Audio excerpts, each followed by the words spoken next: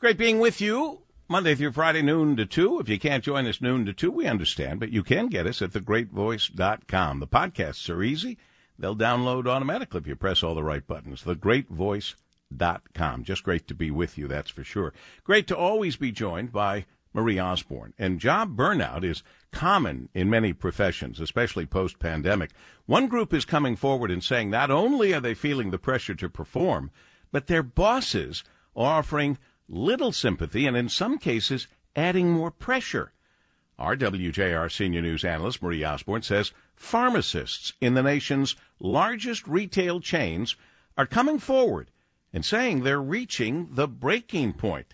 This is very dangerous, Marie. Yes, because how many of us interface with someone at the prescription counter maybe once a week? The workforce in the pharmacy industry says they're being pushed to the very brink. CVS, Rite Aid, Walgreens, and Walmart have all slashed pharmacy staffing levels, while at the same time, they've asked these frontline workers to perform more duties and perform them faster. A decade ago, there would have been 2 pharmacists, 6 pharmacy technicians, filling an average of 500 prescriptions a day.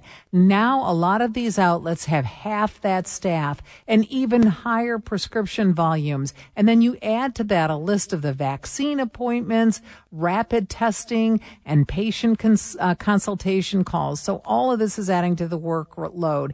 Every task is timed in the pharmacy, and it's compared to corporate goals, which measure speed and profits. Staff are pressured to answer phones quickly, push vaccines, fill prescriptions, and if they don't do it fast enough, they could be fired. According to reporting by USA Today, representatives of CVS and Walgreens say there have been challenges in their industry, but they have denied that they push these goals that are harmful to customers, saying corporate service goals are really standard in the industry. While the pharmacists don't agree.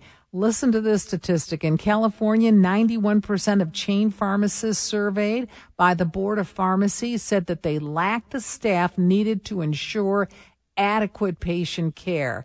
And Paul, as you can imagine, the profession has also taken a hit. Pharmacists and techs have rebounded to pre-pandemic rates, but overall interest in this profession, it's at an all-time low.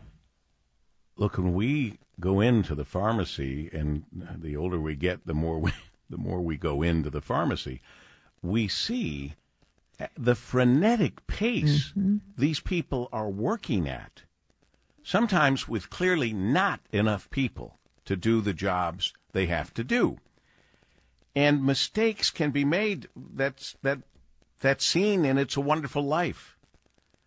I'm thinking of the right movie, right, where the pharmacist finds out he's dealing with personal issues. His son has just died, and he puts the wrong medicine into the container to be delivered. He puts poison into a container. Yeah. I'm not suggesting that's what can happen, but I can tell you through personal experience, I have received a drug that was prescribed for me.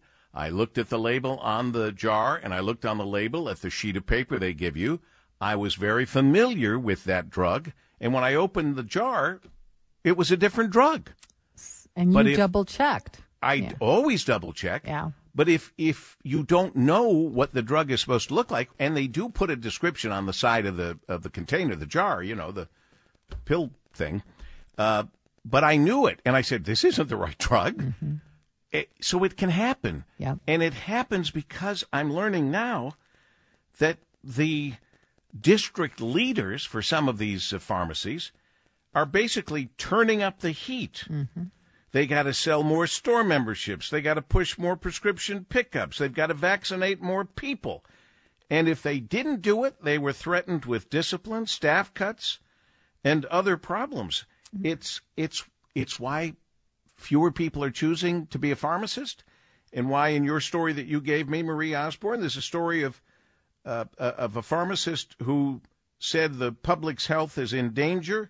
The incidents of error are multiplied by infinity, and it was why I think she stopped being a pharmacist. Yeah. I went to get a vaccine. This was like maybe the second vaccine for COVID, and I got, I was sitting there. They gave me the vaccine, and they said, okay, just sit here, sit there for 10 minutes, the drill. Right. And the same pharmacist came back to me and said, "Okay, roll up your sleeve." Oh, and my. she had another. I'm like, "No, you just gave that to me." Wow. And there were a lot of people. There was a lot of activity. And it was pretty scary, but that was my moment with a crowded pharmacy and an overworked tech. And these people are really doing their best. They are doing their best. They're good people that are overworked. What are we going to do about it? Now we have to do something. You know, if you see something, say something. Well, if you see something, say something and do something. I guess we have to complain to the highest order, not the people in the pharmacy. They're not the highest order. Thanks, Marie, for bringing this to our attention. Thank you. Marie Osborne, WJR Senior News Analyst. Lots going on with Paul W. in Focus right here on WJR.